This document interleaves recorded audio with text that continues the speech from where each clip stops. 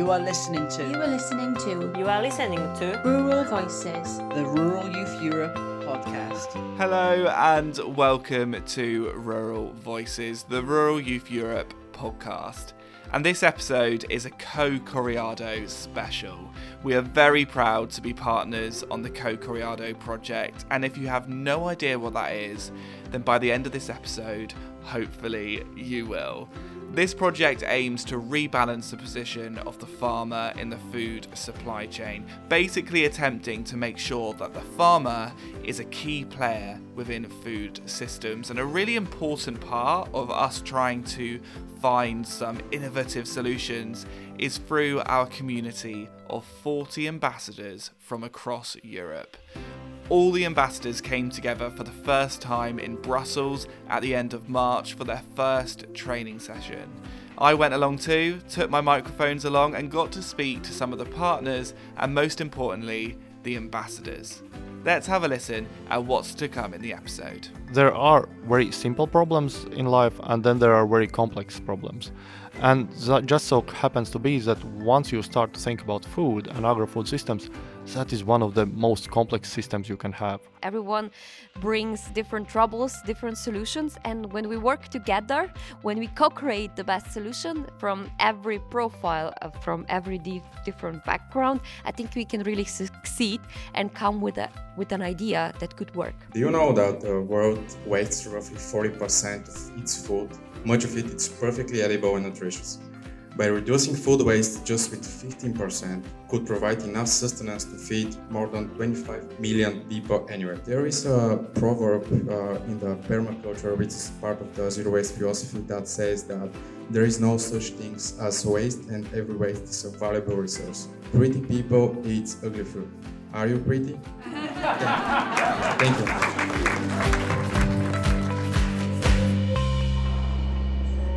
So I am currently in London waiting to get the train over to Brussels for the first Co-Coriado training event. I'm really excited about this because I'm fascinated to see what it's going to be like having all 40 ambassadors all in one place.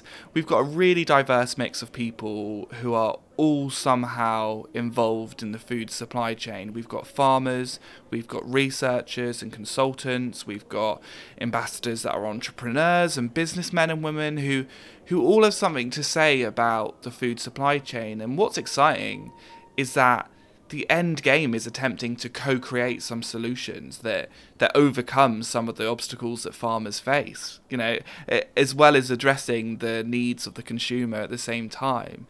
Food can be so personal, food can be so cultural, and yet when we are talking about food systems as a whole, we need to be taking into account economic, environmental and political factors, and it's all of this that make it a really complex topic, and it will be really interesting to hear the thoughts of this unique group of people this week.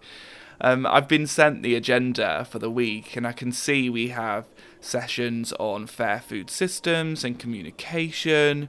We will be evaluating examples of novel food initiatives, and I'll make sure we get some of those examples here on the podcast. And we'll also start to develop some new initiatives.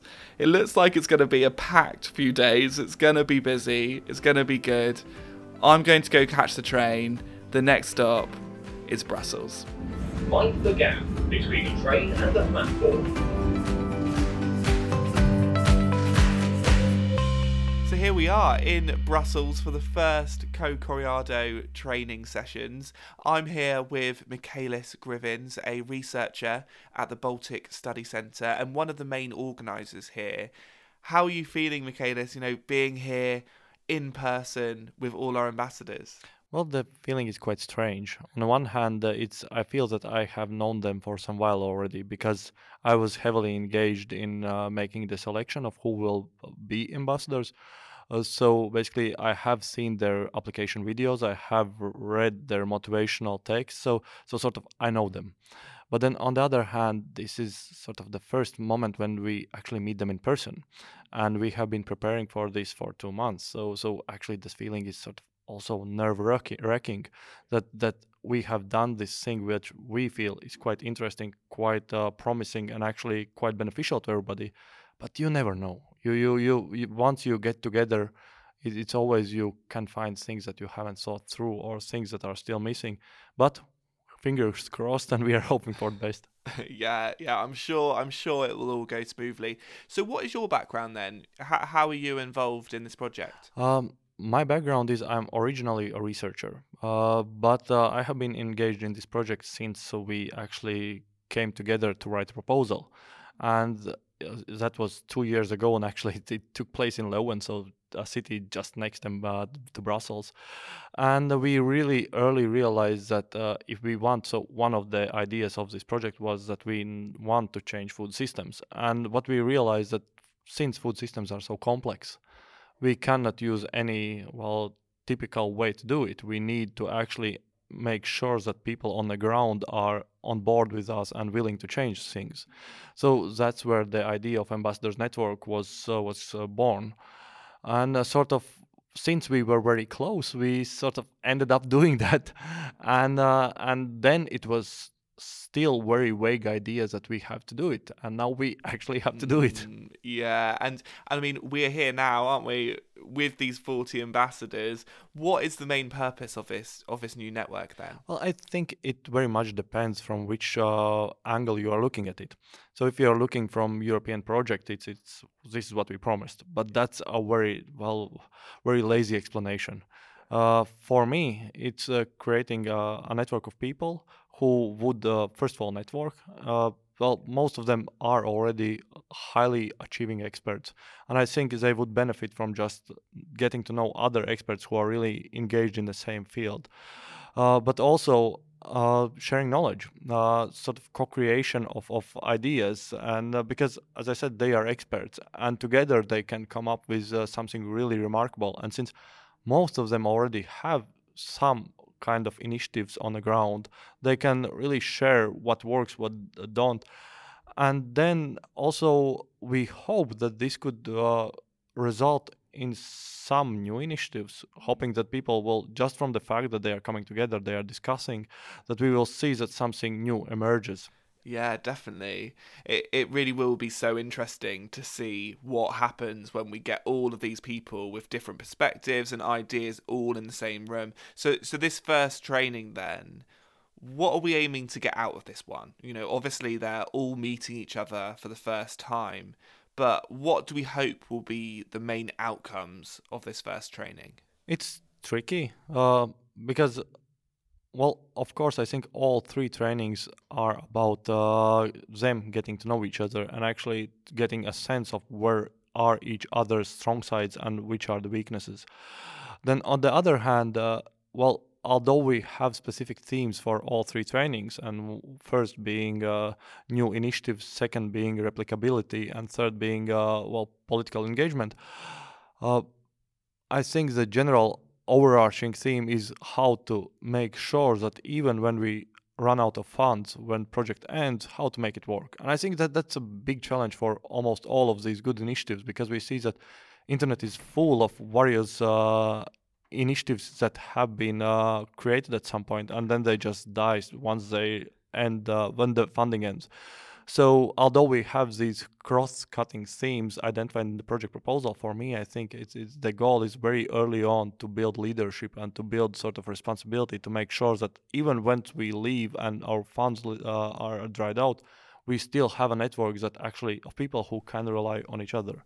Absolutely. And for people listening to this who maybe aren't too familiar with the project, they're not ambassadors themselves, but are interested in food supply chains and what we're getting up to with Co-Criado, when they're listening to the ambassadors and the rest of this episode, what are the kind of things you want them to be bearing in mind? What's the bigger picture here? For me, it's that there are very simple problems in life, and then there are very complex problems. And that just so happens to be that once you start to think about food and agro-food systems, that is one of the most complex systems you can have. And you will notice that these ambassadors come from very different perspectives, very different backgrounds, and they are coming with very different knowledge. And that just is an illustration of different structural perspectives they are bringing with them, but also different geographical, different cultural perspectives.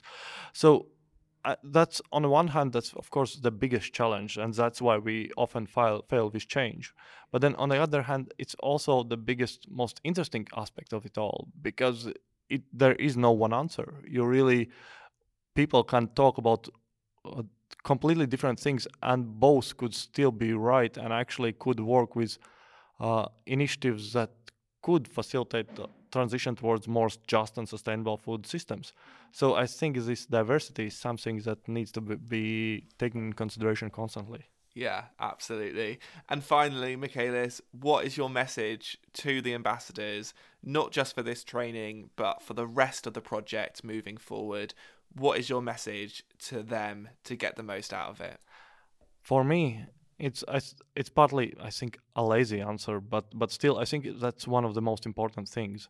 That although we are here to make these trainings work, actually we cannot do it alone. And I think that it's always like that. That there needs to be somebody who actually takes charge of all the practical things, that ensures that there is a place to stay during night when you are in a training, that there is a structure of lectures. But at the end, it's the people who are attending the lectures who actually makes the most or the least of it. So actually, you have to be engaged, and you have to, we might fail at some points, but also we might do something good. So try to identify the good things and not to sit on where we fail. Yeah, definitely. Thank you so much, Michaelis, for giving up your time. I hope you have a great few days here in Brussels. It's going to be fascinating. I'll let you get back to the training. Thank you. You are listening to You are listening to You are listening to Rural Voices. the Rural Youth Europe podcast. Okay, so we've chatted enough about the ambassadors. Let's actually hear from them. Let's start with a couple interviews I recorded on day one with the ambassadors. And I've got a feeling that some of you who have followed the podcast from the start and are familiar with the Rural Youth Europe team over the last few years may recognise this first voice. Hello, my name is Anja Mager. Some of you might know me as a former board member of Rural Youth Europe. I was the special interest board member, in my opinion, the most exciting position in the Rural Youth board. But right now I'm a farmer. I come from Slovenia. I'm also the president of Slovenian Rural Youth Association. And in my free time, I work as a controller for ecological farming. Amazing. It is so great to see you here, Anja. So what drew you towards the Co-Criado project? What were your motivations behind applying to become an ambassador? Actually, my motivation was because I was in the board when we decided together with the team in the year, I think it was 2019, when we decided to be part of this project as Rural Youth Europe. And I was super excited about the topic. It's a food chain. It's something that affects us all, and it's something that we have problems with, especially in Slovenia. Our food chain value, it's not working as it should be. So I was really eager to be part of the project, to see how things work in other countries, where are the tools, where are the ideas, how to improve the food value chain, and how could this be implemented first, maybe in Slovenia, and maybe also general in Europe. Yeah, so this whole network of 40 ambassadors then, why is it important that a network like this exists? It's important that there are so many of us, because each one of us comes from here with a different background. We have farmers, we have researchers, we have consultants, and everyone brings a different point of view on the food value chain. Everyone brings different troubles, different solutions, and when we work together, when we co-create the best solution from every profile, from every different background, I think we can really succeed and come with an idea that could work. And we're on day one of the training. You met some of the ambassadors last night during the day today.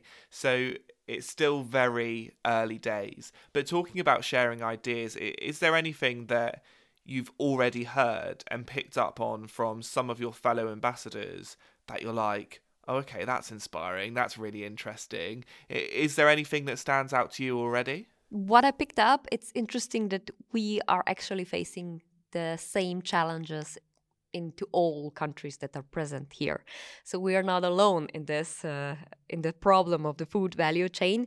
So we actually, if we, on one side, we have the same challenges, I'm quite convinced that we also can find the same solutions for that challenges. We just maybe then need to adapt them to our countries, to our regions. So I think that's kind of interesting. Yeah, and I look forward to interviewing you later on at future trainings to talk more in depth about some of those solutions because that's kind of the aim, isn't it? That's the plan, and I think we could speak because we already during the first session we came up with some good ideas, with some good best practices that are somewhere in Europe already existing. Yeah, so can you share some of those best practices now? What were they? Interbranch organizations. Interbranch organization, I think, is something that would definitely help to improve the communication between different stakeholders in the food value chain. So this is something that every country should consider. And in Slovenia, for example, interbranch organizations don't exist yet. That's why we have such big troubles to really communicate what is what is the fair price for the products that has to be paid to the farmer. Because usually farmers don't, when they calculate their price, they don't calculate also the cost of the work that they do. And this is something that every farmer should calculate in their own price. And with interbranch organization, this is possible because within the interbranch organization, at least this is the aim of and the goal of the interbranch organization is that the price is distributed equally and fair, so that every stakeholder gets a fair price of for the products. And also, every stakeholder should give an added value to the food. So not that you just buy, let's say, potatoes from the farmer and you increase the price and sell it. But you should, I don't know, process the potato or maybe give the potato a different packages. So give it an added value and then you can also charge a bigger price. Brilliant. Well, I think it's so exciting that already you're having these discussions about some concrete solutions. Like is that the end game? You know, is that end game always in your head? Are you already thinking about what can I do following these trainings to kind of facilitate some kind of change? That's the aim of being part of this project. Yeah. We're not here just to communicate and to get to know each other. Of course, this is also a very important aim, but we really should think about how to improve the farmer positions in the chain. Brilliant. Well, I will let you get back to your coffee break, Anya. Thanks for chatting to me, and I hope you have a great rest of your time in Brussels. Thank you, Dan, for this short but very nice interview.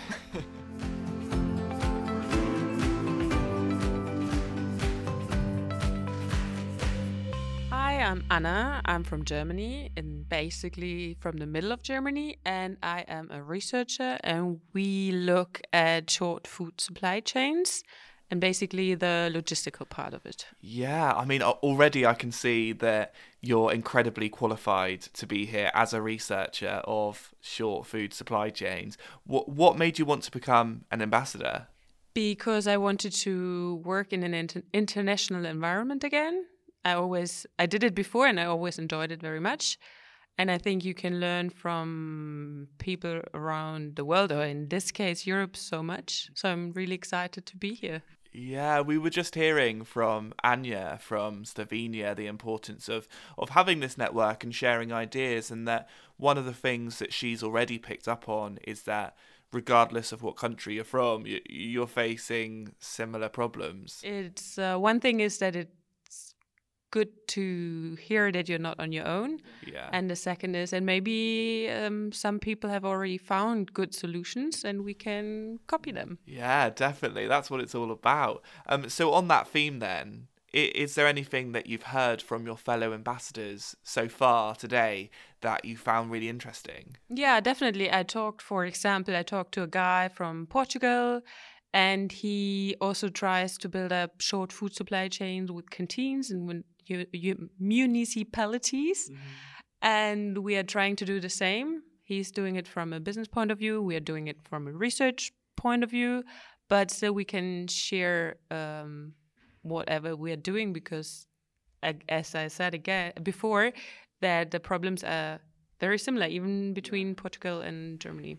And earlier we had a session where there was discussions about regional food chains and what the food chain is like in your area. What was your take on that? This is actually a very difficult question because I look at organic regional food supply chains, but if you talk from a more general point of view, then it's the retail food chains which are across Europe or the world. So it always comes to what type of consumer are you and where are you buying. So you can easily be in your bubble and say, well, we in my region are so local and we buy at markets and stuff, but it isn't true, because if you ask another person from the same region, he says, I go to Aldi every day and I don't know where my food is coming from. Yeah, exactly. You know, it is so personal. And talking about the public not knowing where their food comes from, we're literally now on a coffee break from just having a session all about communications. How important do you think communications is? How important do you think that, you know, all actors along the supply chain, and more specifically farmers who are producing the food, are involved in communicating what they do? I think communication is key. Personally, I'm not good at it because I rather work on my projects than talking about it. Yeah. But if you don't talk about it, you're not visible and people don't know what you do. And it's the same with farmers. So many farmers in Germany don't have a website. So you Google them, but you cannot find them. You don't know what they do. You don't know what they produce or how they produce.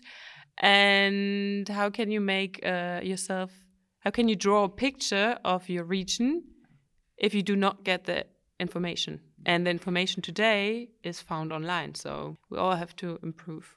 Yeah, I mean, it's interesting because you said just a moment ago that you personally aren't good at communicating. But I mean, over the last few minutes we've been talking, you've articulated what you've had to say so well. So hopefully these kind of sessions will be inspiring you to come up with the plan to help communicate what you do, because you already clearly have those skills. And with that, you can, you know, have that end game of trying to facilitate that change moving forward. I just have to do it. It's on my agenda for like at least 1 year to have different Twitter accounts and also use Instagram and use Facebook and do it in a proper way. So I'm very glad that we have to do this communication plan, because now I have to do it. Yeah. And then I can do it properly, and also for my research, but also for my volunteering work at home, where I work with farmers, and also for the same topics. Brilliant. Well, I'm really pleased that you're already finding it useful. I'll let you get back to your coffee break. I hope you have a great rest of your time here in Brussels. And you.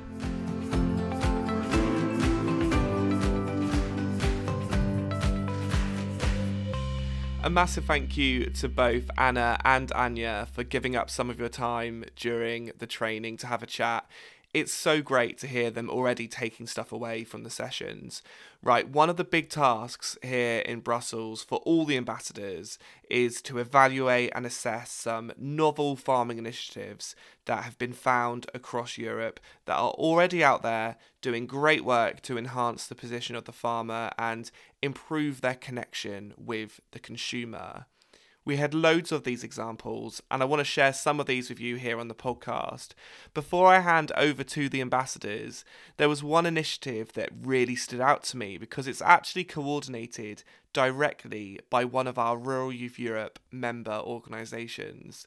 Wales YFC have a really innovative scheme which is there to support Welsh sheep farmers. It's called the Wales YFC Lamb Initiative, and it's a collaboration between Wales Young Farmers and a meat processor, as well as the supermarket Sainsbury's. The partnership provides the opportunity for Wales YFC members to supply their Welsh lamb to Welsh Sainsbury's stores at a premium price all year round. And not only that, the scheme creates an income stream for the movement as well, as Sainsbury's directly contributes 40p per lamb sold on top of the price that the member receives to Wales YFC. 10p of that goes directly to the specific county federation. So it's not only supporting the next generation of sheep farmers in Wales and helping them get a fair price for their lamb, but also supports Wales YFC itself, which makes the whole system way more sustainable. So that was one of my favourite initiatives that we heard about. I think it's really cool, and I'm sure will inspire other member organisations to see whether they could do something similar with retailers in their own countries. The ambassadors were evaluating lots of different schemes on their sustainability and also how replicable they are too. They were asked to pitch their favourites to the rest of the group, and here is some of what they had to say. Landare, remember this name, are the novas that we decided, and these guys, they're a non-profit, and they're an organization that is aiming of giving access to healthy organic food at affordable price and with respect to the environment that we are all living in.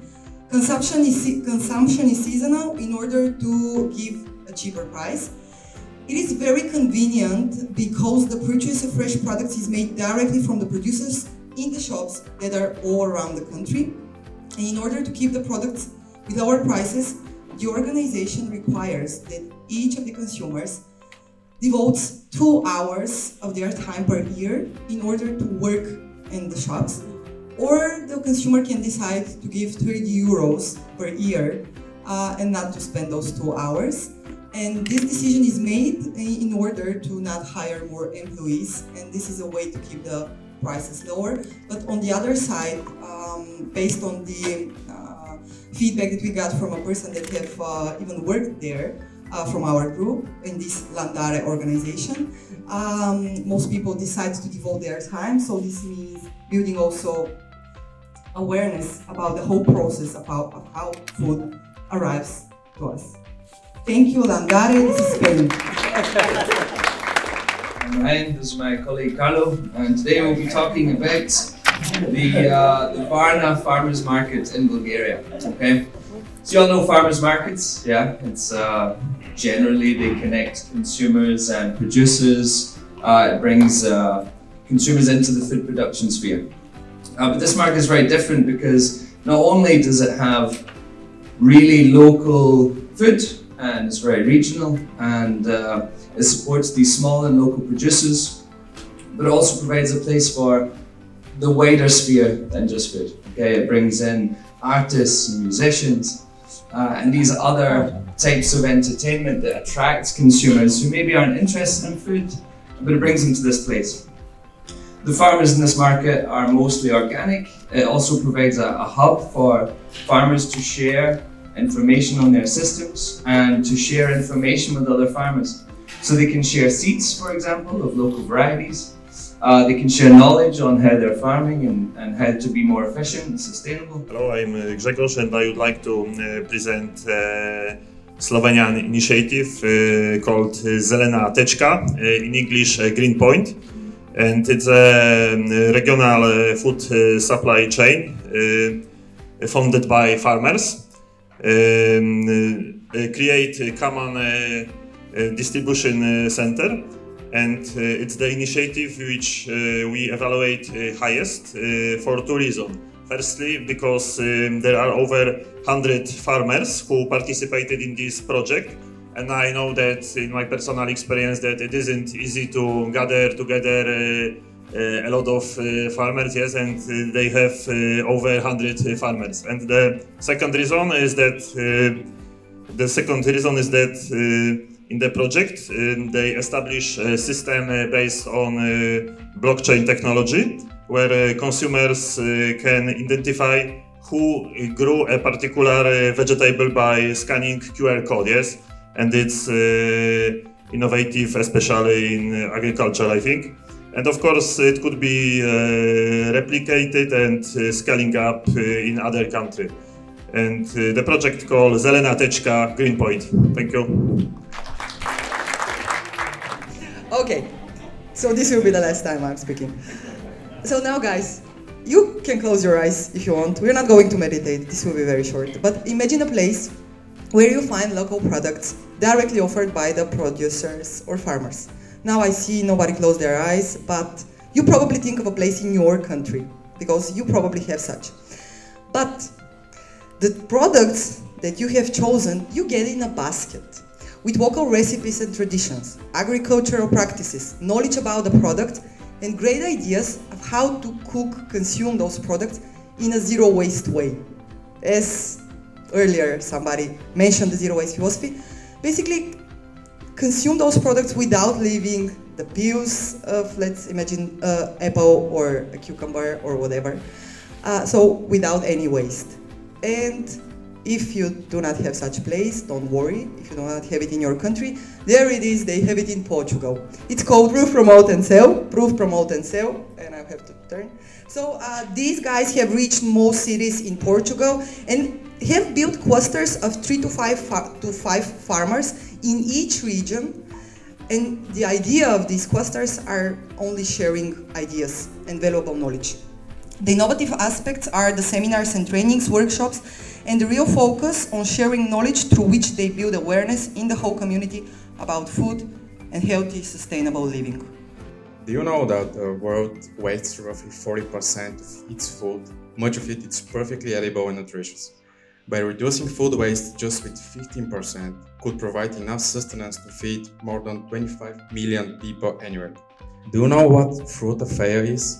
The project aims to combat market inefficiency by creating an alternative market for the ugly fruit and vegetables that can change the consumption patterns. It creates a market that generates value for farmers and consumers and combats both food waste and the unnecessary expenditure of resources used in its production. By selling these products, Frutafeia enables the education of the consumer not only on the matter of the food waste but also on the valorization of the local production.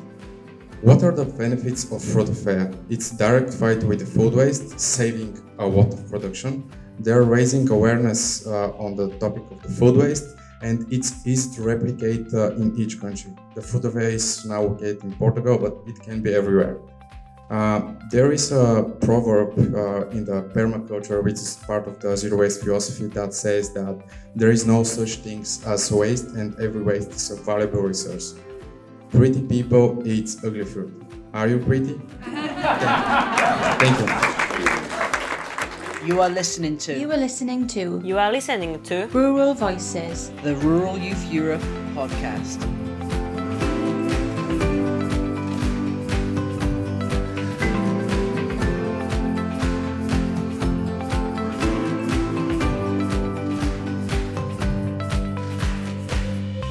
Okay, so we are now joined by two more of our ambassadors, and they're both also a part of our Rural Youth Europe network from Finnish 4H. So do you guys want to start by introducing yourselves? All right, thanks for having us. My name is Daniel. I work in 4H Finland, which is a youth organization with a long historic background considering agriculture and nature and food. So I think this Cocoreado project sort of fits rather well what we do, even though we have maybe this bit different approach compared to some other participants who have this farming background. But I'm happy to be here. I work as a service designer, so I hope some of my skills can be used during this project. Amazing. Right, what about yourself, Enni? Thank you. My name is Enni, and I'm I'm part of Finnish 4H and also Finnish Scout organization. And I'm studying biology, so I'm still a student. So yeah, excited to be here. And what motivated you to want to become an ambassador? Well, I was really curious about the challenges in food production in Europe. And I think this is a great opportunity to share expertise and learn from each other and gain new skills and everything. So yeah, that's how I ended up here.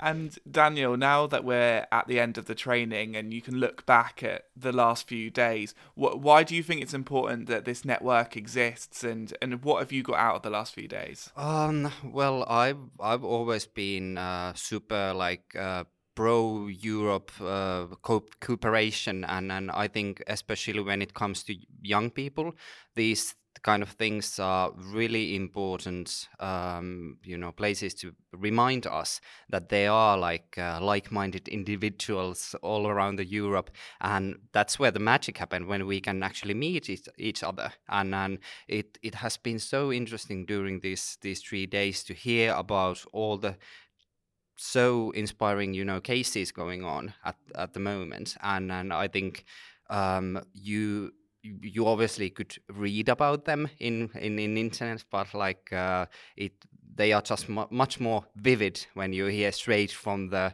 people's, from their own experience. So I think that has been the most rich part of all this. And you mentioned, Daniel, that you've heard from inspiring people over the last few days. Is there anything that stands out from your fellow ambassadors in particular? Well, the ambassador from Latvia, I was so inspired by the fact that she is basically a pioneer of online grocery shopping in her country, and she how she came up with the idea to start this kind of web shop was a personal need as a mother, and we. Even on the first day, we shared rather interesting discussion about my expertise when it comes to customer-based service development and her needs maybe. So I'm really looking forward maybe sharing some thoughts with her, and obviously I think these kind of encounters are the like a salt of this whole thing. Yeah, so that's what popped to my mind as first. But obviously, many examples. I hope we could share those things, somewhere, because obviously I think I at least got some of those great things. There has been a lot of information during these few days. Yeah, no, there really has been a lot, and that's so cool that you found it so interesting, hearing how the ambassador from Latvia started her business and her reasons behind it from start to finish. So Annie, did you find the training interesting in that it helped you understand the whole cycle of the food supply chain, especially when we're thinking about coming up with new initiatives and these seed initiatives? Yeah, definitely, because it seemed like people had so many great ideas that only are needed to take into practice. There were several, and I'm really looking forward to what the outcomes of the project, because I think we can make something huge and really make the change. Yeah, absolutely. And so thinking about the future and the next steps, obviously we have another training in October later on in the year, and the ultimate aim is to help facilitate change when it comes to shortening the food supply chain. Is there anything in particular moving forward that you want to investigate further so that we can do that? What I personally would find really interesting is, to maybe have some kind of investigation or information about what are the actual reasons why European consumers are sort of not maybe that connected to the farmers and the ones who actually produce the food, even though it seems that in Europe we have this strong culture of being proud about our food and the things we consume everyday basis. But when one comes from the service design background, I always want to dive deep in the head of those who are we actually targeting. So we have room filled with the farmers and researchers and people who are rather involved with the food production. But the consumers, I think at the moment are missing link at the moment, even though we are all consumers ourselves, but maybe not as neutral as some other would be. Yeah, that's true. And also consumers are a really important part of the food supply chain. Yeah, exactly. They are the ones who we are trying to convince, right? That's true. So that's how we could bring consumers and farmers closer to each other if we understand the root root reasons why things are like this. Yeah, the food is part of everyday life, so I can imagine that it can also keep keys of the making life better in many other aspects as well. Yeah, absolutely. Totally agree. Well, thank you very much, both of you, for joining me here on the podcast. I really hope you have a safe journey home and back to Finland. And I'll see you later on in the year in Pamplona in Spain. Yay! Really looking forward to that. Thanks for having us. Thank you.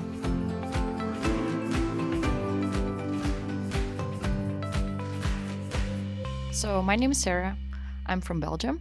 I live in Brussels, and I have a background in molecular science. Specifically, I studied molecular nutrition and toxicology at Wageningen University in the Netherlands. So everything that's related to food and health on a molecular level, that's kind of what it contains. Right now, I'm doing much more practical work, applied work. Like I love food, and I love like the craft of it. So where craft meets food and science in the middle is sort of fermentation, and that's the thing I'm really passionate about. So at the moment, I'm working at two different projects, two different places. One is in Brussels, and I'm part of this really small company, and we do everything around fermented foods. So it can be from making some stuff ourselves, like kimchi, and selling it, to doing caterings for events where we try to buy the food and make for them, give them some kind of a message of, okay, what you're eating is actually fermented, and it can be cool, it can be nice, it doesn't have to be alien, or like you're not going to die from it. Because people have a lot of like assumptions when they think about microbes, fungus, and overall I still see like people are hesitant. So that's one part of the things I do. Then on the other hand, I'm also working at a restaurant in another city in Belgium. And for them, I also make fermented foods, but a bit more like the tricky things that perhaps the chef in the restaurant is not familiar with. Mostly growing koji for the restaurant. And koji is like this Japanese fungus that's you grow on rice or another grain. And that's the starter for making things like soy sauce and miso. And it has a lot of applications that are still, I think, is a topic that's still coming up in the higher gastronomy for the moment. Yeah. But it's, it's much more, it becomes more mainstream, but it's still like in this field where there's a lot of exploration. And I try to take these old techniques and then apply to the local ingredients. Yeah. So we try to source grains from Belgium or beans, and then I try to make, for example, a miso that has not soy in it like normally, but then I use like lentils or something like that. So try to like a bit like explore with flavor. Yeah, that is so cool. And I find your background really interesting because with the different projects you work on, you're involved in several different parts of the food supply chain. So is that part of the reason you wanted to be involved in the project? Yeah, for sure, because I've also, in the time that I've been both studying and working, I've worked at different parts. So I've really seen the research background. But during my time in university, I also worked for an NGO, and their aim was to prevent food waste. So that's like yet another part. They were much more focused on policy. Yeah. And then I've also worked at bakery. And they like had this straight line with like the farmer who grew the grain. And then I worked for a zero waste shop that had like direct suppliers. And then now with the things I do, it's much more, the end part of the food chain. But for some of the things I do, I'm still in straight direct contact with the farmers.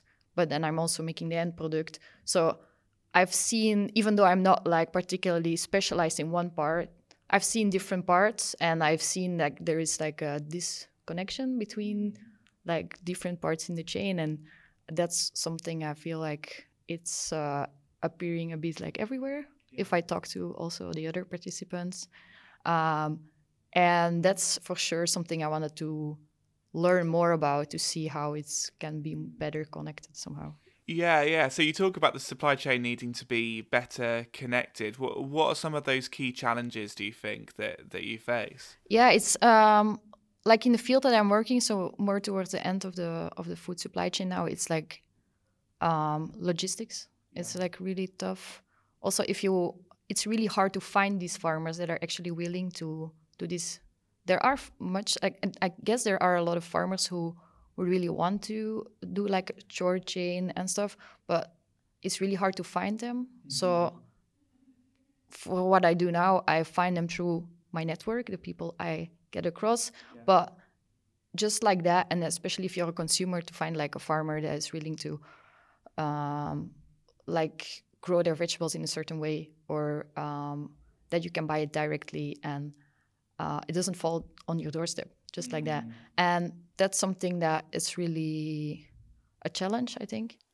Yeah, exactly. And do you think that a lot of it comes down to communication between different actors in the supply chain and having better communication? I think that's super important, yeah. I think often, the requirement as a baker has for their flour, or like the quality that they aim for, often the farmer doesn't know, perhaps, how they should process their wheat to meet that standard that the baker asks for.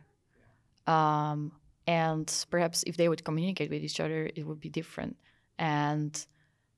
But to let them communicate, it's also not so easy because, everybody has their own way of working, has their own systems that they optimize to get the most efficient way out of it. And people are really stubborn if it comes to change.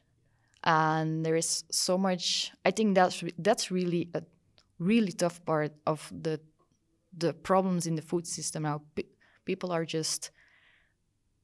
assume like a status quo, while I think agriculture and like how people have lived in general and climate and stuff have been always changing. It's been dynamic and people have always adapted to it. But I think it's sort of a very recent thought that people are just in a situation that they want to stick to, and it's very hard to let go of some things and change.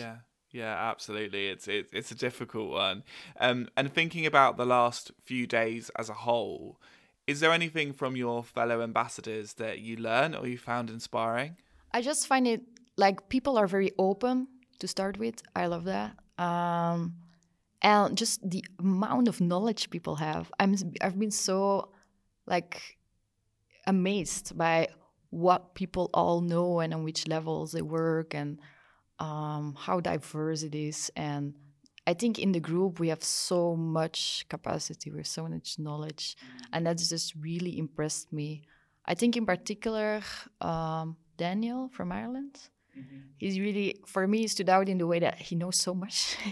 He knows so much, and he's also very calm about it. It's like it's amazing. And then he told me about this crop they grow, duckweed, and it's like a huge potential for filtering the water, but also as a crop that contains like similar amounts of protein than soy.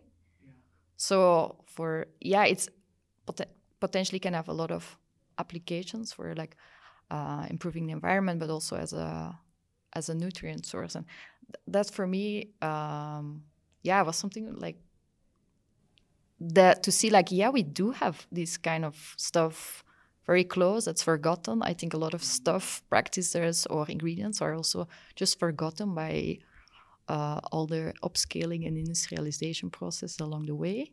So that was something that particularly I was amazed by. Yeah. Amazing. Well, I think we've got a lot more to learn from each other throughout the course of the rest of the project, and I very much look forward to continuing to cover that on the podcast. Thank you so much, Sarah, for having this chat with me. Now the training event is now over, and you don't have very far to get home, do you, living in Belgium? No, I just have my bike with me, and then I will take the metro. Amazing. Thank you so much.